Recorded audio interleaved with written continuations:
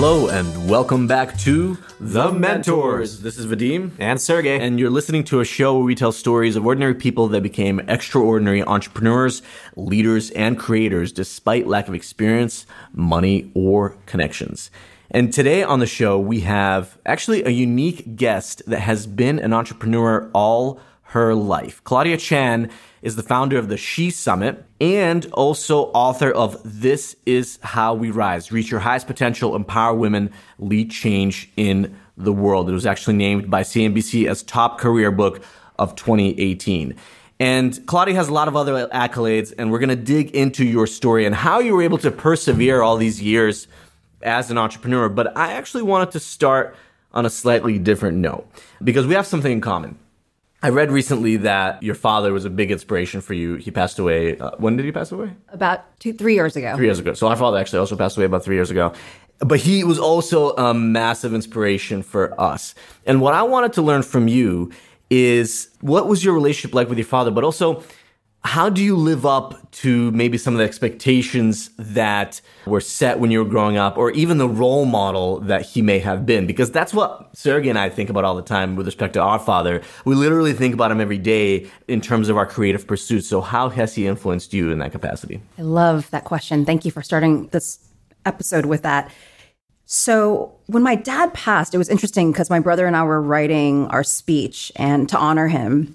And in doing so, I recognized that describing his character, and what he stood for, and really how do we honor his legacy and how do we celebrate his life? Of course, we started reflecting on, what are the choices that I am making and my brother is making and how I'm raising my kids, and that at the end of my life, how are people going to talk about me? And that's actually a big part of my book. And I know Stephen Covey, who wrote 7 Habits of Highly Effective People, starts off the book that way. Like, imagine it's your funeral and imagine people come and what do they have to say about you? And the last chapter of my book is that everything leads to character. And another thing that I talk about a lot is like how our schedule is less about what we get done and more about who we become. And so again, all of this leading up to like character and who we're becoming, and life is so short. And we forget that. Like we live every single day in a very reactionary to-do list kind of way. Oh, what do I need to get done today? It's like we're focused on the micro things versus like what are the bigger decisions that we're making every day to represent who I'm becoming and what my character is and the bigger impact I'm here to make. And so, losing my dad really put that into perspective in a much more powerful way. And I was actually finishing writing my book. And literally the last chapter, I talk about losing him and his funeral and how everything leads to character and who we're becoming. And so I think that's one of the biggest blessings that came out of losing him. I think I was 43 or 42 at the time, just really getting me to look at my life in a different way and the impact that I wanted to have for my family, for humanity, for my business, for everybody that I touched. But also to honor him and the Chan. My maiden name is Chan, and really honor the Chan legacy. And I'm also very spiritual too. I'm actually a Christian. And so I'm always connected to God and trying to root my work in a spiritual place. Because like typically if we're in a human place all the time, we get very ego oriented. We start caring so much about what people think about us, or are we successful enough? Are we making enough money? And we sort of lose sight of the bigger picture of what matters. And so I feel like I'm connected to him every single day, and he supports my entrepreneurship and really my life. I mean, I'm not just an entrepreneur. I'm a mother of 2 toddlers. I'm a wife. I'm a boss. I'm a leader to people. I've got lots of clients. And so there's a lot of humans out there that I can impact and influence every day. And so I feel like showing up every day, being connected to my Father in heaven, to God, is what definitely fuels my entrepreneurship and my leadership.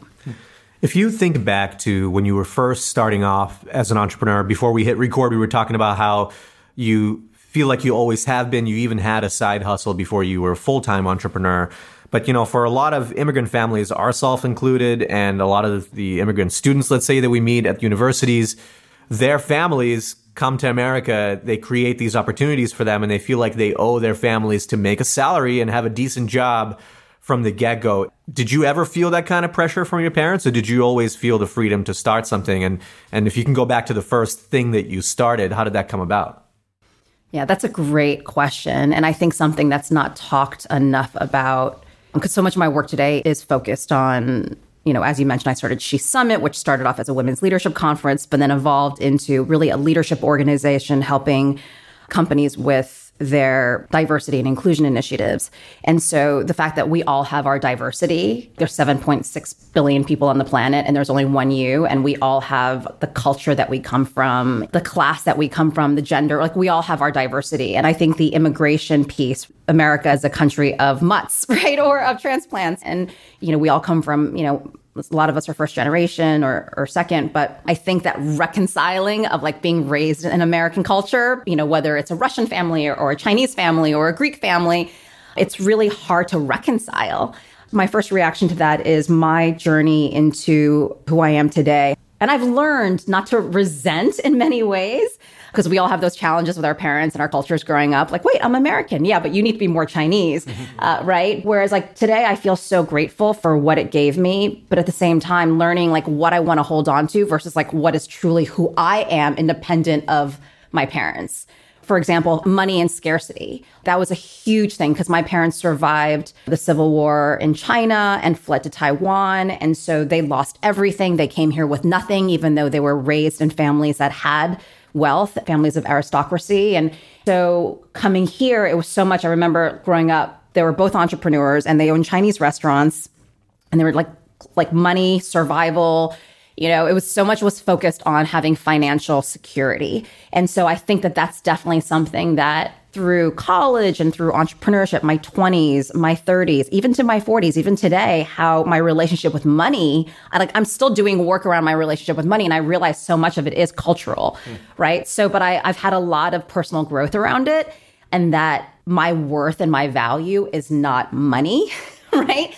And sometimes these things are, on such a subconscious level, they can impact you from a cultural standpoint. And maybe for another family, it's about I know some families, like you literally, Americans, like you raise your kids, they're independent. Whereas like some cultures, like you raise your kids and then they take care of you. Like your parents become your children. Right. Or like there's other, or there's other expectations from a different culture that you feel like you might not be meeting. So I think that really owning as we think about our identities and who we're becoming, really defining, the blessings that our heritage are, from whether it's you're an immigrant family, whatever culture you're from, is really, a part of you that you're proud of versus like what you also need to separate from to really become the whole healthy, thriving person that you need to be. I think that's a very long-winded answer. And I didn't really answer your second question, which I have a habit of doing when I get passionate about talking. It's okay. Well, we always dig in if we need to. But actually, I like what you said about even now you have to kind of keep an eye on your relationship, let's say to money, for example. I mean, it's something that me and Sergey, work with, let's say. I don't want to say struggle with because that's a negative way of looking at it, but work with as well because we also grew up in a family of need. Our family had small businesses growing up. I mean, our dad put us to work at 11 years old. I feel like we had a pretty good... Like, we respect money for sure, but it was always ingrained in us that it's something that you have to make sure to prioritize because in this world, you do have to have money. And so it's something that we think about all the time as well. But I like the advice that you gave, which is you have to learn to be true to your identity and sometimes separate away from that. Because if there's unhealthy parts of it, then maybe it's okay to work towards resolving that or changing a relationship with it so that you can have a healthy relationship with it and let it be more productive for you as well. Right. And I think the shame or the guilt, that's the piece that we need to let go of, right? Is that, you feel like you're dishonoring your parent or you're not making them happy. But at the end of the day, like, even as a parent now, what the advice a lot of other parents give me is it's not my job to raise my kids to be clones of me. Like they come into this world as separate souls and separate human beings. And my job is to guide them, not to tell them what they need to do or who they need to be. And I think that for all of us, we all have trauma. We all have stuff that we need to heal from our childhood that impacts on a very subconscious level or conscious level today, how we work, how we operate, how we are in relationships and love, to how we are professionally or our worthiness of ourselves. And I think it's our job in terms of just growing and being the whole healthy person that we need to be is to recognize what we need to let go of and not have that shame and not have that guilt. I totally agree with that. And to take it back maybe in a slightly different way to the other question that Sergey asked, I also read that, I don't know if it was just your father or was it the family, your mom and dad, something that they taught you is in order to be successful, you have to have ownership, which of course translates to entrepreneurship. Yes. Naturally. Was that ingrained into you to a degree where you felt really confident to start your own thing basically right out of college. Were you ever told, you know what, take the safe route and get a job? Yeah, actually, no. I don't think that they necessarily expected me to start a business so soon, but I remember my mom saying to me, to own your independence, you have to own your own business. And I was so close to her growing up that, in fact, there was a period of time where my parents weren't getting along that well. So I actually shared a bedroom with my mom and my dad had a separate bedroom. And, like immigrant style, right? Yeah, growing up in New York City. And I remembered her getting up every single day at like 4:30 in the morning. And I'd wake up, and by the time I was up, she was just like gone, and she was always just going to the store, working. And just seeing that work ethic, I remember just dreaming about it, just even being high school, like leaving high school early to start a business. And I just couldn't wait to do it. I went to an all-girls high school, an all-women's college, Smith College. But right after that, pretty much I had like one job. Even in that one job, I started something on the side. So I just could not wait to start something. It was in my blood. I had no fear in my 20s, like no fear at all. It's so funny because now I'm turning 45 this year, and I see myself have more fear actually in my later part of life. And I think a lot of that's just having more responsibility with being a parent. And a lot more. There's also a lot more to lose. When you're young and you start a business when you're young, there is nothing to lose, right? There's only stuff to gain and only experience to be had. And you know how hard things actually are. Right, exactly. Although I do hear, though, and I am seeing that millennials today, because of social media and because of technology and how there's so many choices, there's so much information, you're almost paralyzed today as to like, and what if I make the wrong decision? Because there is also this perfectionist thing that you can't fail. And so, again, there's pros and cons to every generation that we're in. But with the generation I was in, I wasn't clouded with all of that content and information. There's also a famous quote that you can only be what you see, or you can't be what you can't see. And so for me, I saw my parents as entrepreneurs. I'm like, I'm going to be that. So then let's talk about how you went from just having a side hustle to then doing a business full time, because that's one of the hardest things for most first time entrepreneurs is to be able to sustain yourself, even pay your rent and food through your own business. So let's talk about how you thought of the idea and then how you made it self-sustaining. Yeah, so I was at a .com company, money.net, and that was the first Silicon Alley boom, like early 2000s, before everything sort of bubbled and popped. But basically, there were a lot of .com parties, and a buddy and I, we saw that there was a lot of sponsorship money, and I was in a business development sales role for this .com company, and I was like, let's start our own internet parties. I called them iLounge. I just started getting $5,000 to $10,000 sponsorships a month, asking brands, pitching brands, noticing who was showing up where. And I just started closing these sponsorship deals on the side. And it was actually good for the .com company that I was working for because it was a visibility for them because of my title. And then that led me into, I met Chris Hoffman at the time, who had started S.H.E.'s bar guides. And then September 11th happened. And essentially from there, he had a book called Girls Guide to New York Nightlife, because they did, I don't know if you remember S.H.E.'s guides, but there was the GAT restaurant guides and there was S.H.E.'s bar guides. So he started the bar guides. I was doing these parties and getting these sponsorships, and we decided to merge our efforts and really build S.H.E.'s together. So I'm like maybe 26 at this point. By the time I was 29, we were already a 7-figure business. So we were sort of at the right place at the right time, capturing, I called it era of the 2000s, like, that was the Sex and the City, the girls just want to have fun, Charlie's Angels, chick flicks, chick literature. It was the fluffy era where women's value was placed on what they wore and who they were dating. It was sort of the antithesis of obviously what the last decade has been about, but that was that market. And so it was very quick success. But so my story into entrepreneurship, I always say that there's different kinds of entrepreneurship, right? I just started hustling and I was good at networking. I was good at asking brands and companies to give us funding for, who we were reaching. That was pretty much what I was very good at. And I also had a real knack for creating content for a consumer base, right? Which was women at the time. And so, versus the kind of entrepreneur who's like creating the business plan and raising the capital, or they're taking out their mortgage, or, there's so many types of entrepreneurship. And that's what I always say, that you really got to be specific around, as we're sharing advice and stories, that there's a lot of different pathways to entrepreneurship. Well, I would say that taking out a loan or even being able to raise money is not entrepreneurship. We talk about it on the show all the time because 99% of entrepreneurs never raise money from a professional investor. That's just a stat. So if anybody, and that's why we did a 4-part series called Fundraising 101 for people to talk about the realities of raising money from venture, just because we work in it. But also we did an episode about how most entrepreneurs raise money, and it's not that way. I mean, yes, it's either debt, but side hustles or just actually hustling for revenue in any way you can, even if it's ancillary revenue for your business, i.e. you expect to make money in other ways. That's what true entrepreneurship is. So it sounds like you guys were able to do that pretty quickly, and you clearly had some skills that you were able to activate. Yes. You were in sales, business development. Sergey and I were in sales also early on in our career. We recommend that as a skill to build up early on as well. Definitely. I always like, instead of raising money, like make your money, and like focus your time, because the amount of time it takes to raise money, I mean, you could be focusing on getting clients. And can you give us an example of those early sponsorships that you got? Because $5,000 to $10,000 sponsorship from the get-go is pretty impressive. Do you remember a time where you, let's say, went to a networking event and pitched this to somebody, or how you were able to close one of those deals? So that era was also just sort of unrealistic, because that was that time where money was getting thrown around like crazy. And if any of you are like Gen Xers and around my age, you remember like Bernardo's List and Cocktails with Courtney. And I mean, there were these, and that was just like New York scene. Mm-hmm. There was the West Coast obviously scene as well. But I think that was the time that, where even today, even event sponsorships, because I've been in the event sponsorship world for a long time, like it's much harder today to get sponsorships to reach people in an audience than it was even just 7 years ago or 5 years ago. But yeah, I mean, that was the niche at the time.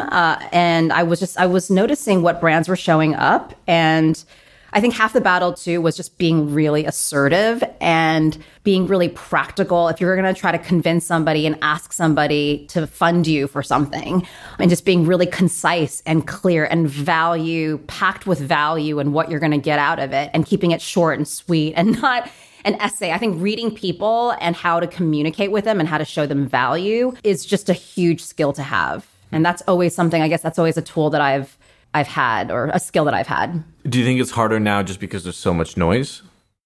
Yeah, I think people are pitched so often. I think that even if you want to network with somebody, let's just say you see somebody speak at an event, or, you read about somebody. I mean, I get tons of emails of just, hey, listened to your podcast, or I read your book, or I came to your conference. I've been following you for a long time. I'd love to get a coffee one day.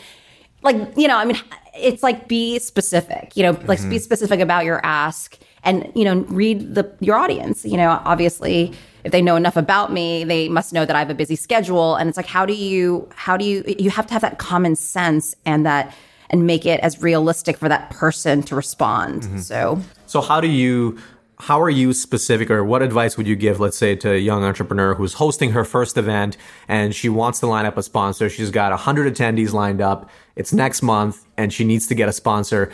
What advice would you give her to be direct and be concise, let's say, when doing cold outreach, without being too salesy? Or if that's her concern, she doesn't want to be too salesy, she doesn't want to come off as that. How does she make that ask?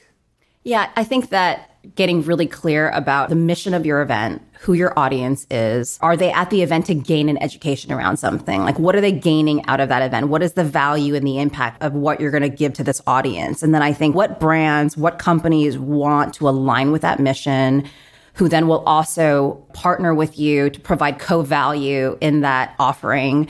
And I think that's critical. This is the mission. This is the impact of what, my podcast is doing, what my event is doing, what this program is doing. This is who we're going to reach. This is how we're going to impact them. Do you want to be a part of that impact?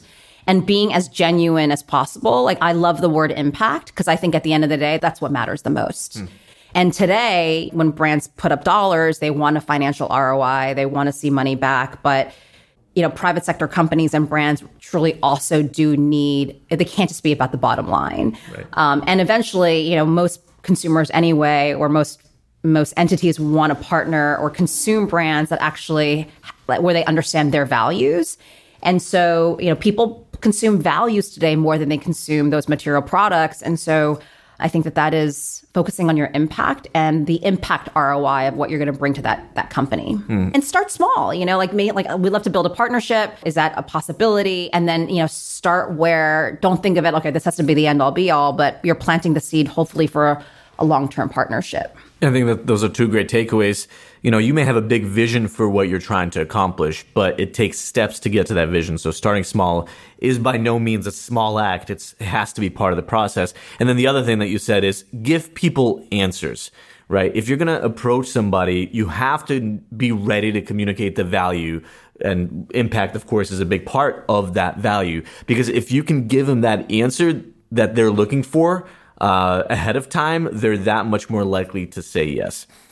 So you ran S.H.E, to continue with the story, for about 10 years, and I believe there was some kind of maybe disagreement in terms of the direction of the company with your partner. Wow, you really read up my bio, huh? I know everything about you. Yeah, let's get to what I'm doing now. And actually, that's exactly what I was going to get to. So clearly, it was a successful business. Since you ran it for 10 years, you reached that success relatively quickly. You said it was a 7-figure business within 3 years.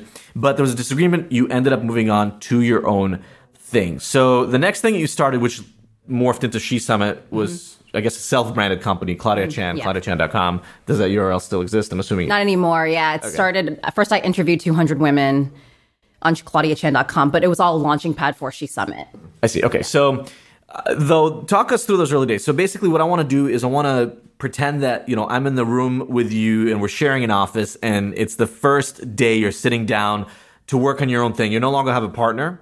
You're working on your own thing. What are you going to do? My bed is right there. My kitchen's right there. There you go. Okay, so maybe I'm not in the room. We're not sharing an office, but you are working from home, and you're trying to figure out, what do I do?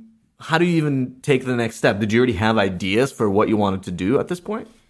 Yeah, I think that, and this is so much in my book and in what I preach today in the How We Rise message, is that everything happens for you, and that up to this moment in your life, no matter how old you are, visions are casted on us all the time. And I think that most people neglect those visions because they say to themselves, well, that's just silly, or, that's just a crazy idea. But, really, that's my first advice, is really journal visions and ideas that come to you. And especially when you're in a good place, like you're, with friends, or you're like moving, going somewhere. I feel like that when you're in the flow, when you're in good energy, that's when, really, like a yoga class, that's when really good stuff comes to you. But for me, I just knew that it was a culmination of a lot of things. But I had a point where I had material financial success, but I lacked purpose and meaning. And I was really just sort of, my soul was not served. And a bunch of things happened, and I started learning about the status of women and girls in the world. And I just had this big aha around, I'm going to, like, in the first 3 letters of S.H.E was she, and then the idea of creating S.H.E Global and S.H.E Summit. And really, there were so many problems of, what was happening to women and girls globally. And I'm like, and meanwhile, all of the women around me, and I went to Smith College and Yale and great schools. I'm in Manhattan, all these affluent women. And when we talk, we literally talk about men.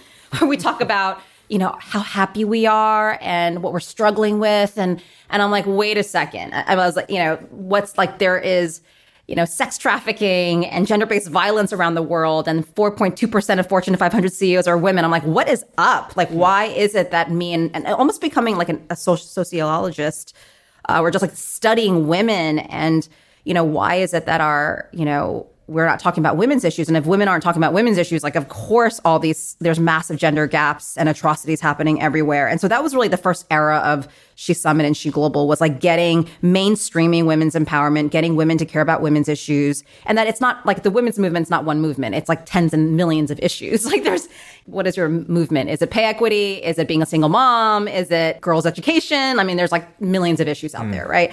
And so for me, like, everybody, we all have experienced something. Like, what issues do you want to get behind? So that was really the first era of the business, and really taking my event planning skills. I'm like, okay, I'm really good at events. I'm really good at getting sponsorships. I'm like, let me create a big accessible conference. It would stand for She Helps Empower, the S.H.E Summit, and get all the amazing people that I know, because you can't be what you can't see, and sort of get their stories on stage. And so that, of course, is so mainstream today. But back in 2010, when I first had the idea, it was non-existent. It was really just Fortune's Most Powerful Women's Conference. Like, things were very exclusive, or things were very inaccessible, or it was like National Association of Businesswomen, or it was like really suit wearing or pink, So it just wasn't, wanted to sort of create the vogue of make women's empowerment really accessible and popular, which, obviously I started June of 2012. That was the first She Summit. And, Lean In came out 2013. Beyonce's a feminist. Malala's an international girl. I mean, literally the movement. I was there when the movement started. Many of the people that were on my stage the first year literally have gone on to create massive companies, massive platforms. The co-founder of Refinery 29 to like Girls Who Code founder Reshma Saujani. I was really there, I feel like in the New York. I was part of the movement of really getting it going. There was a bit of a gap there because you said you started in 2010. The first summit was in 2012. Yeah. So I dated the idea. Like the idea came to me in 2010, taking more and more time leaning into it. Wrapped up S.H.E.'s May of 2011 and then built the team and launched 1 year later. I actually planned the launch of this one. I actually at first was just like stumbling into it. Yeah. So since we have an event planning expert here, there's a lot of people that want to start conferences, but conferences can be very successful or very not profitable. Let's talk about the sequence of events of actually planning this. And I'd love to hear some specifics because there's this chicken and the egg problem whenever you're hosting any event of, well, I need attendees and I need sponsors and I need speakers. There's like these three things that you need. Which one do you do first? How many people are you trying to get? The specifics of even how much do you ask for a sponsor and how do you know how much to ask for? All these things seem like a little bit of a black box for somebody that's hosting their first event. Can you uncover a little bit of that for us and how that planning went for you? I know I just asked a bunch of questions, but if you can put yourself in that mind space. Basically that first year. Yeah. And the question is basically, if you want to create an event business, how do you really get that going? Yeah, or really what you did back then. It's so funny today because today it's, She Summit has been the core product of the company, of She Global for the last 7 years. But now I'm obviously in this leadership training world and the body of work around how we rise. So it's funny because I actually don't talk about the conference a lot, but I love also talking conference. So, today conferences and events, I do feel like there is a trend where like from a business modeling standpoint and from, especially when it comes to getting, again, those brand dollars. And there are so many events out there with Eventbrites and various tools that it's almost had a backlash. Like event businesses are hard. They're not like, I would say that if you are, wanting to create an event business, don't make it about the event. Make it about the bigger meaning of who do you want to impact? I would say connect, educate, activate is our 3 pillars of She Summit. And to me, in order to rise in leadership, those are the 3 things. Like we have to build new connections or edit our connections in our community. We need to gain new knowledge and develop and grow. And we need to commit to action and activate. And so I think that, for me, it is, let's just say you have a health and wellness company and you're a health and wellness coach, or whether or not you are a technology, you're a marketing agency, right? Like there's so many different kinds of businesses out there. I think to think of an event as a part of your strategy, to convene your stakeholders, to provide further value, to get more sell-in. And so that's the first thing is like thinking about, there's the event business where like my sole revenue model and my business model is an event company or a conference company versus, okay, I have an agency or I have a fashion brand or, I'm doing something else. And, I'm really leveraging events as a marketing vehicle. So I think that that's the first differentiation that I want to make. And again, I think this goes back to, try to stay really lean. It's really easy. First time conference planning or event planning, it can be just crazy overwhelming how expensive it can be. And then all of a sudden you've got big name speakers coming and then you don't want then I got to do lunch and I've got to have like better AV and I've got to have a video production.